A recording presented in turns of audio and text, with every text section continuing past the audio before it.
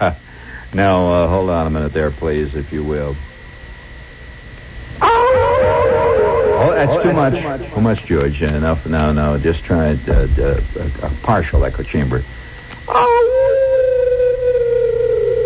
Not bad.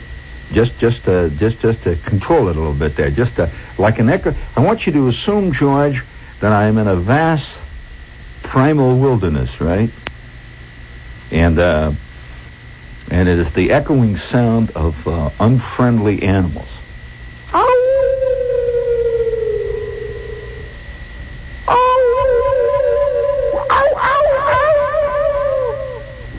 Not bad. Let's try that again. Too much. That sounds too electronic. That's the sound, just like it is echoing throughout the granite halls of a castle in Transylvania. And Dracula has just made another score, right? Okay. That's not bad. Not bad. Of course, electronics have certain drawbacks that cannot. It just simply doesn't come up to the original castle wall. No way. I'm just practicing here. I met a guy the other day who, the reason I'm practicing, see, I recognize that there are certain talents that are hardly recognized in major talent recognition circles. We always recognize people for conventional talents like dancing, like singing, writing. These are conventional talents, do you agree? But some of the great talents that I've met in my time are people who did none of those things. They did not dance, they did not sing, they did not play the piano. They did very special things. For example, all of us in our times, especially if you're a male, have met great spitters. I mean, the guy that could spit, I mean, man, he could just lay it out. You ever met a great spitter? Fantastic accuracy and distance. In fact, I'll ask you a bit of trivia here, if you don't mind a little trivia there. Of course, most people's lives are made up of trivia. Hi, George. Shepard, you stop getting personal. However, that's too close to the truth.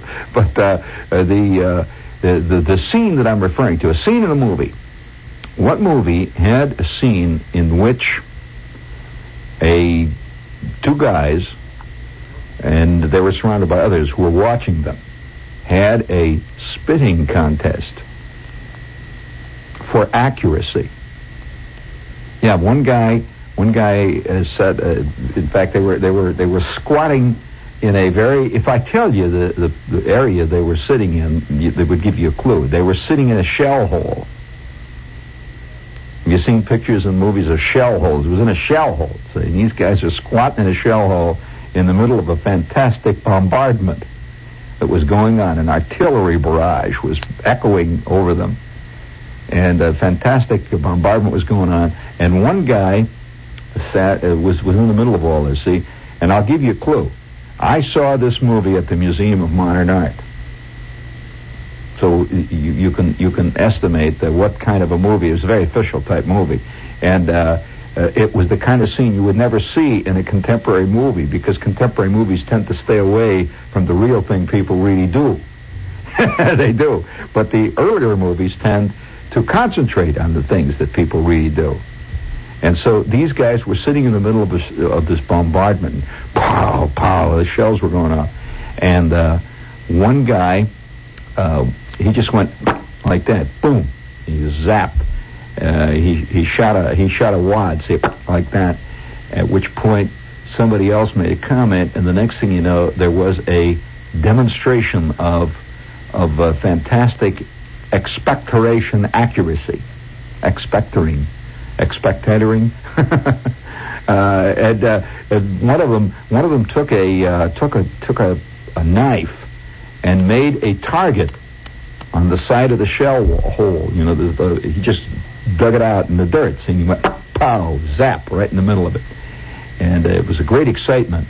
And the entire scene was based on that particular moment. And this was considered a great scene in this movie. Now, what was the movie?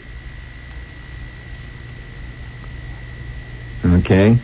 Now, I'm not even a movie buff. Why does this and if you're curious why I happen to see it in the Museum of Modern Art, was that one of the things that people who are out of work in New York do, if they're in a certain, you might say, artistic area of life, actors and writers and so on, when they're out of work, when they got nothing to do, many of them in the afternoon hang around the Museum of Modern Art. If you want to see 500 out-of-work actors, anytime you care to see it, go to the Museum of Modern Art any afternoon, and you'll find them wandering around, usually trying to pick up persons of the opposite sex.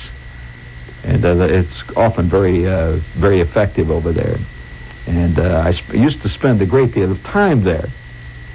And so I know whereof I speak. And you go through the cafeteria line there, and a lot of things can happen there. And so I happened to have this free ticket one afternoon. I went to see this movie. I had no interest at all in the movie. It was a great place to go because a lot of other people were there that looked kind of interesting to me. And I sat there, and this great big scene occurred. What was the movie? Who was the hero of it?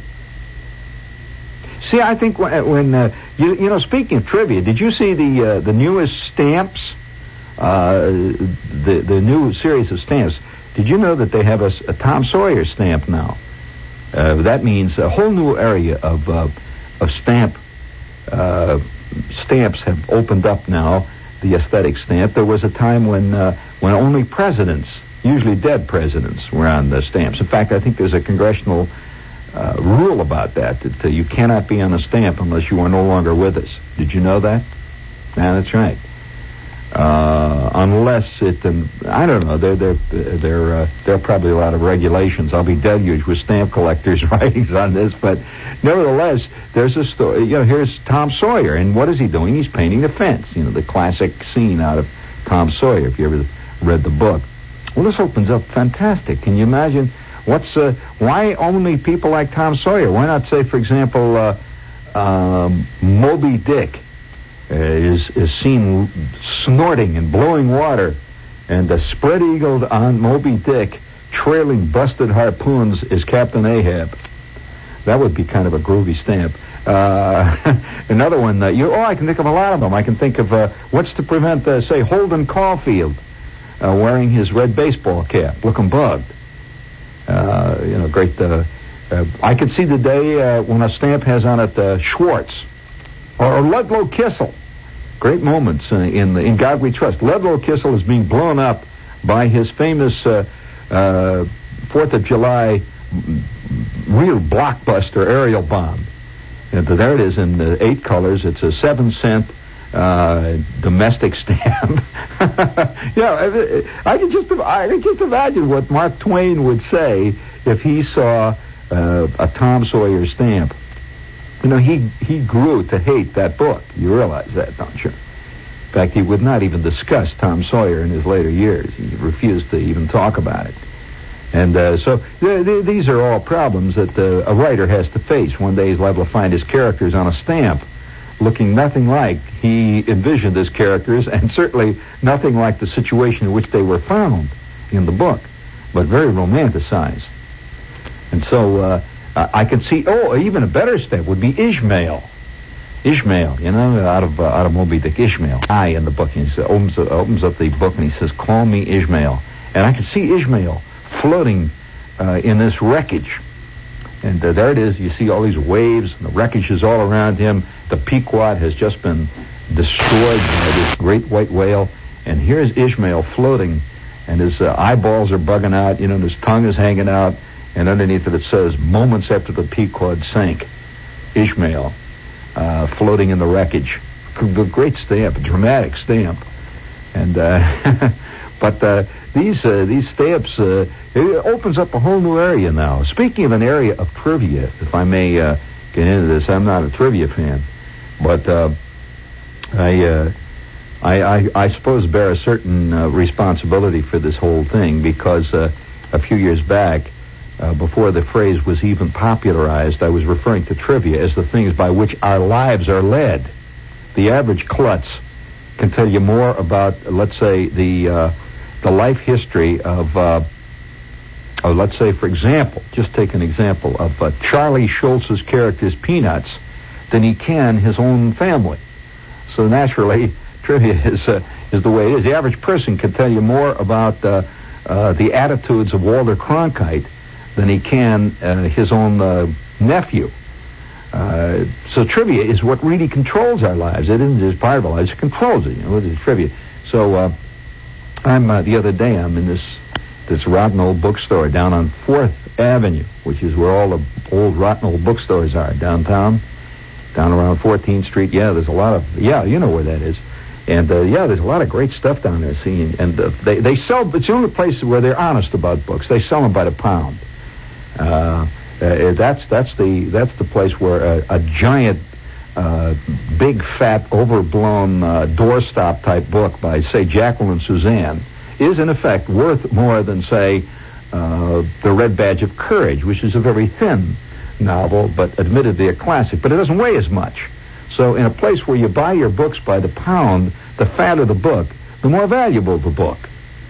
And so you'll find a lot of these real terrible looking, real awful books that are unreadable, but they're more expensive because they weigh more than the tiny classics, which often are thin. So I'm down there knee deep in all these old books. I'm just walking around, see, and they had bushel baskets full of old magazines, thousands of old magazines just piled up there. You could buy them by like 7 cents a pound. Now I don't know how this guy arrived at these prices.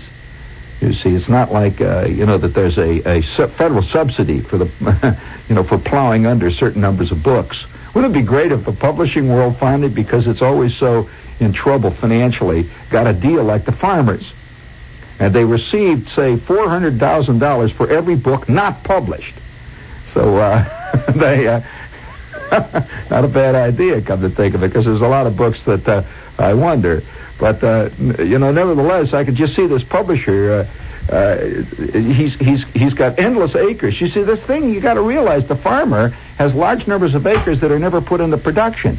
He is paid not to produce.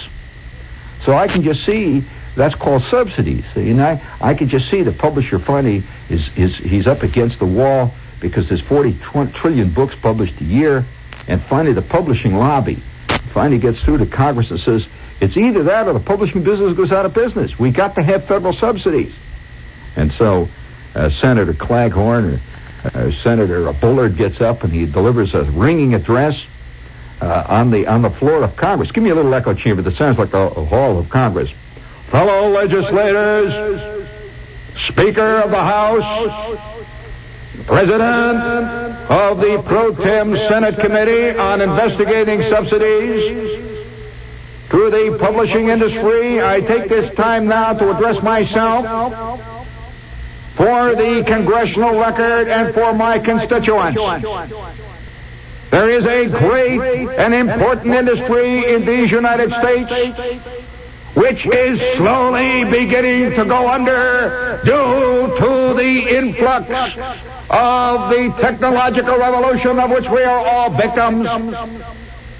Today I speak to you on behalf of the small, the important, the culturally significant publisher who today is suffering from the technological revolution. America is producing a generation of illiterates. Thousands of children cannot read and are proud of the fact. Millions of Americans are proud that their son knows the star of every movie produced within the past 15 years and has won prizes on television with that knowledge. And I say to you that in centuries to come, America will be judged on the quality of its literary writers, publishers, and creators who will remain long after Johnny Carson is forgotten. And are we doing anything about it? I say to you, no. This is a national disaster. Thousands of publishers are going under every year. And I say, if we can give vast subsidies to raisers of pigs, hogs, pork chops. We can give a modicum of subsidy aid to those publishers who today stand on the threshold of extinction. I recommend a bill wherein a publisher is awarded a certain federal grant for the number of books he does not publish in a year, because many publishers are forced to publish second-rate diet books, memoirs of people named Phyllis Diller, merely to subsist. And what happens to the Stephen Cranes? What happens to the Thomas Whoops, the Herman Melvilles of our time? They have to wind up selling used cars in Cleveland to subsist on what they can wrest from a society that cares not for writers. How long has it been since you have seen a serious novelist on the Mike Douglas show? Well, I say never. But you will see endless David Rubins who tell you the 47,000 variations of sexual positions one can attain if one studies this bit of claptrap. And so I say today, to save the publisher from extinction, federal subsidies are necessary. They do not wish to publish this sort of intellectual cabbage, but they are forced to. So I say, let us give them federal subsidies, awarding them for the number of books they do not publish. So I wish this to be written into the congressional record. And I thank you for your forbearance. And now I yield the floor to the distinguished senator and my colleague from the state of Illinois, who wishes to address you on some other insignificant topic. Yeah, it's not bad. Hey, speaking of this this business of trivia and going down to the store, the reason I brought this up right from the start is when people tend to think in terms of blocks. When you hear about pulp magazines, for example, everybody talks about pulp westerns, and they talk about pulp detective stories. But the reason that I'm bringing this up, I discovered amid a whole pile of old magazines, and I bought it, incidentally, if you're curious, for 6 cents. I bought a pulp magazine. Did you ever see a real pulp magazine? Here it is. This is a real pulp magazine. And there it is. You can see it's even pulp. It really is. The paper is yellow, and it's quirky looking paper. That's why they called it pulp. And apparently, at one time in American history, one of the great selling pulp magazines areas, it's a classification of pulp magazines, was the Railroad magazine. I didn't know anybody ever read Railroad magazine, but apparently that was a big deal. It was a pulp magazine based nothing but about railroads. Now, I know immediately I'm going to be deluged with a lot of guys who are going to say, why don't you come and visit our Railroad Museum and all that? I have no interest in railroads. So please don't assume that Shepard is a railroad buff. I am not. Anybody who has lived within a half mile of a major freight switchyard has no love for railroads. And I grew up, the house that I lived in throughout most of my early teen years and so on was about a half mile from a switching yards. And I want to tell you, the people who lived for miles around that area hated the railroads. Because, for one thing, all night long you'd hear boom, boom. They're banging these cars back and forth, when they're switching. Then you'd hear ding, ding, ding, ding, ding, ding, ding, ding, ding, ding, ding, ding, ding, ding, ding, ding, boom, boom, boom, boom, boom, boom, boom, boom. Ding, ding, ding, ding, ding, ding, ding, ding, ding, ding, ding, ding. Boom, boom, boom, boom. All these guys. Oh, man. And I want to tell you another thing. the crud that would come drifting down out of the sky from that switch freight yard, you wouldn't believe. Diesel, you know what kind of smoke diesel smoke is? You can slice it. In fact, you can make sandwich out of diesel smoke if you want to. You can just grab it out of the air and paint it on your house if you want to paint your house black. But the point is, I have no love for railroads. I was constantly around railroads, noise. Guys in our neighborhood, there was at least 5 guys that lived in our neighborhood who were walking around with a wooden leg due to the fact that they worked in the roundhouse, and one day they got banged in between 2 train cars, and that was it. So I think the only people who are sentimental about railroads are the only people who never had a great deal to do with them. Just like people sentimentalize crime. You know, they think it's a groovy thing. Haven't seen much of it. And we live with a lot of people that sentimentalize stuff like that, and they really don't know the real life of it. So, nevertheless, don't deluge me with letters about the railroads. I'm just fascinated by this railroad magazine, and apparently the railroads were such a big thing.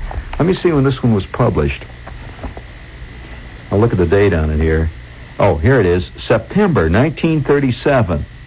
Volume XX11, number 4, 15 cents. It's called Railroad Magazine, and it shows a guy standing on a freight car. The cover of it shows him standing on a freight car, and he's apparently a switchman or something. And you see this long line of freight ahead of him, and they're going past a lake somewhere out in the west. You see mountains on all sides of him, and it looks like it's either dawn or sunrise. And he's a switchman or something. He's wearing this crummy old clothes. It looks like a cowboy, actually. But there he is out in the west. He's a switchman. And so I looked at this thing, and I said, hey, that's a great area of trivia. Did you know here on page 36 is an ad for Listerine shaving cream? I didn't know that Listerine made a shaving cream. Did you know that? Listerine shaving cream. And it says, get a painless shave, 10 cents. A tube of Listerine. They'll send you a tube, a sample tube, and it says, to get you to try Listerine shaving cream, we make this unusual bargain offer. Used razor blade container of genuine porcelain designed by Esquire magazine sculptor Sam Berman. Well, but that's worth a lot on the trivia world today. A used shaving razor blade container designed by a sculptor. It says they'll send it to you for 10 cents. Also, a 20-day trial tube of Listerine shaving cream. So this does not even cover the cost of packing and mailing. And we'll send it to you. The giant tube, show you what kind of inflation it is. The giant tube, which is good for 104 shaves, says the giant tube of Listerine shaving cream is just 25 cents. For 25 cents today, you can't even buy a good stamp to mail a letter. But nevertheless, there it is. So I'm looking at this, see, and what is in the Railroad Magazine? There's all kinds of stories with totally incomprehensible terms. I think it's almost impossible to read one of these magazines today. You'd have to, because it's completely inbred. You have to know.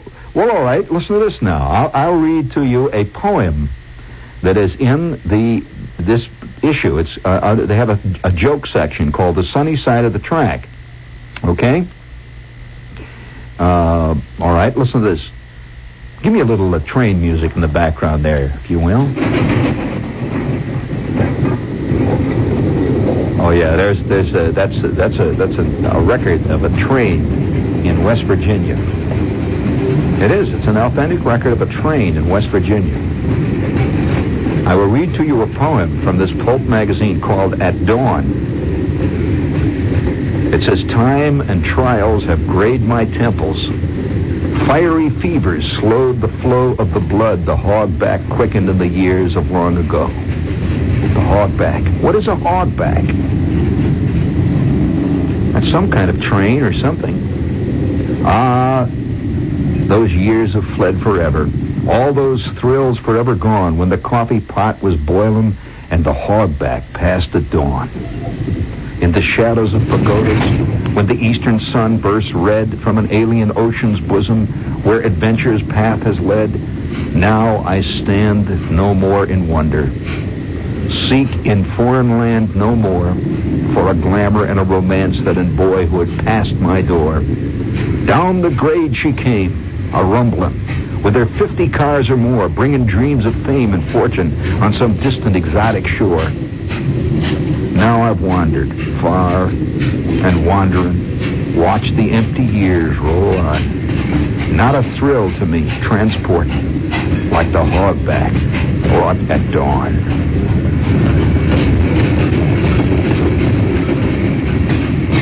Now, do you want to hear some of their jokes? Just keep it there in the background. Now, what is a hogback? I know what a hogback is.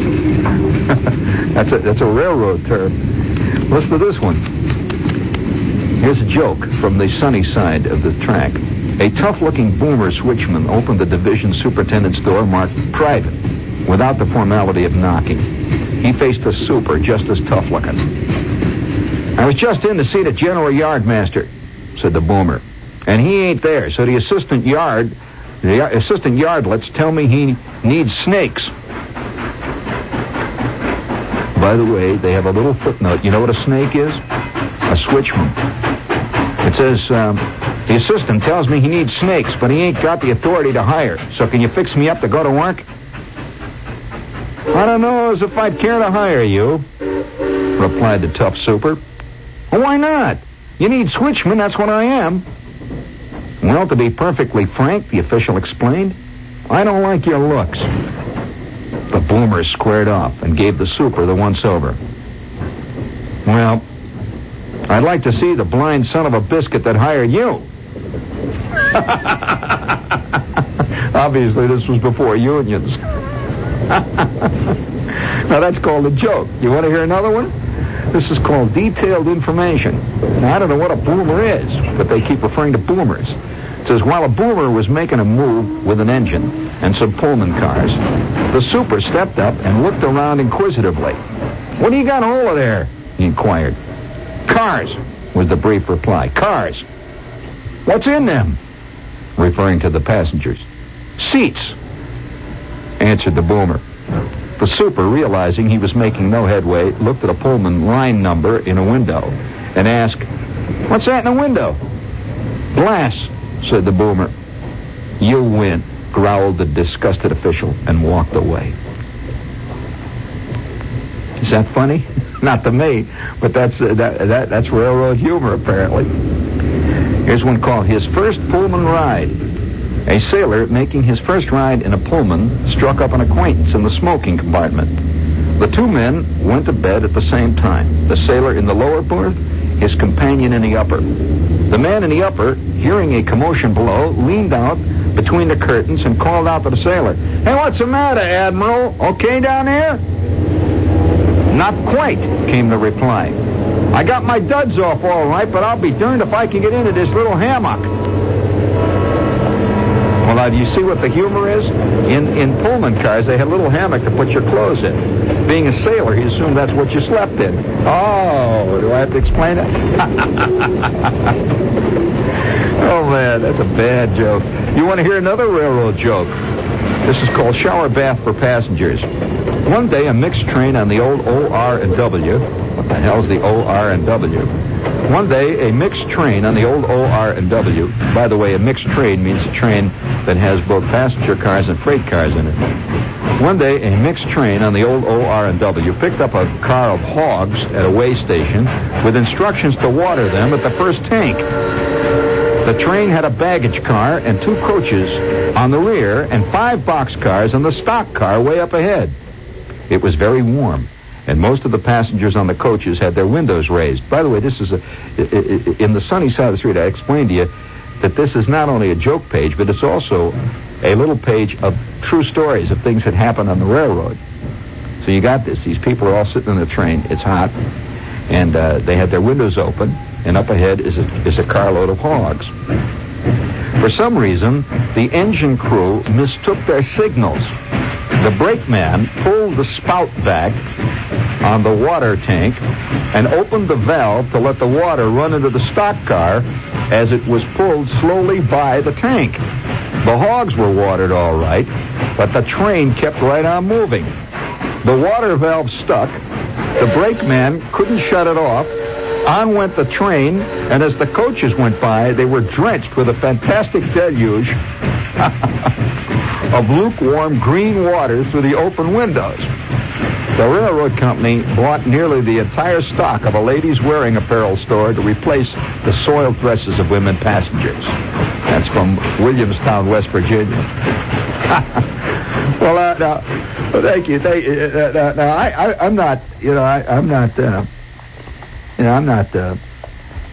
I'm not here to belabor you with this trivia stuff, but it's fascinating how a whole thing will disappear completely, and it's gone. Look at the ad on the back, by the way. Do you recognize who that is? I'll hold it. Do you recognize who this guy is? Oh, that's right.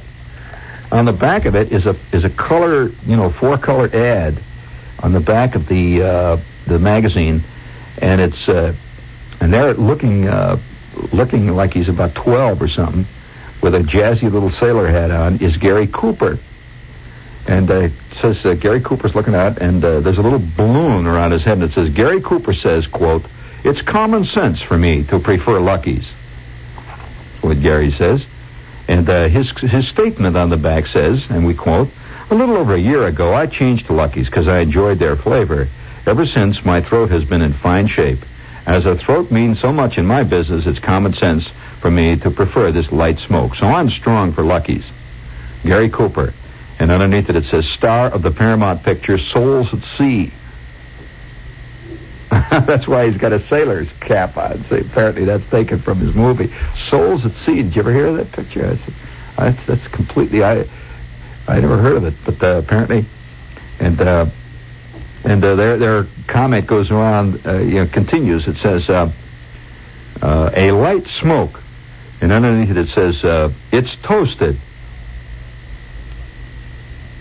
Now, then underneath all of that, it says Lucky Strike, the sponsors of your hit parade.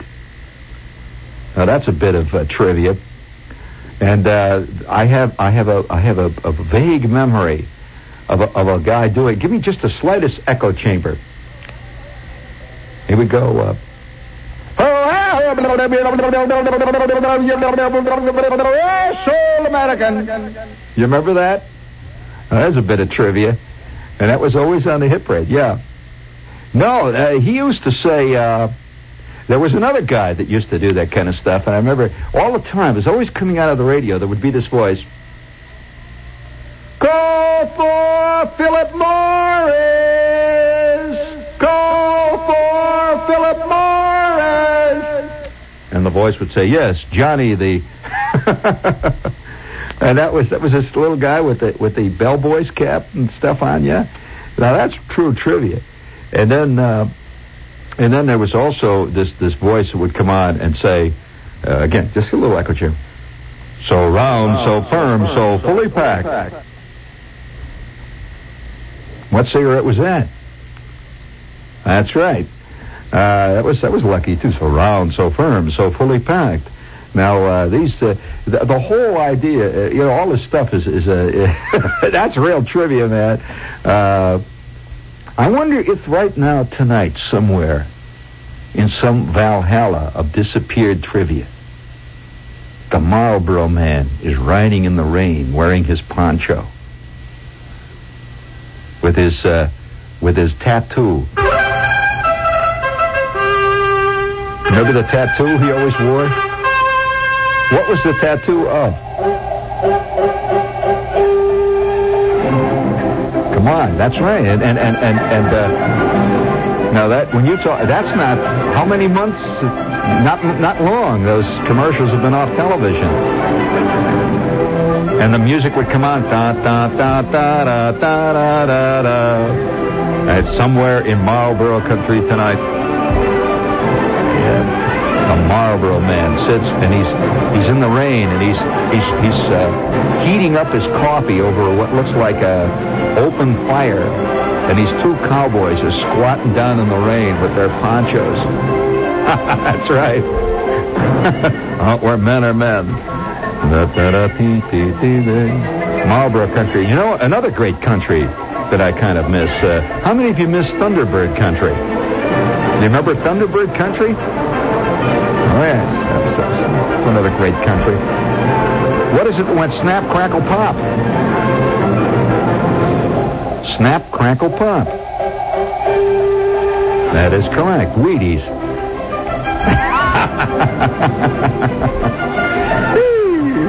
Raised the flag for Hudson High boys, known throughout the land. Ever challenge meeting champions.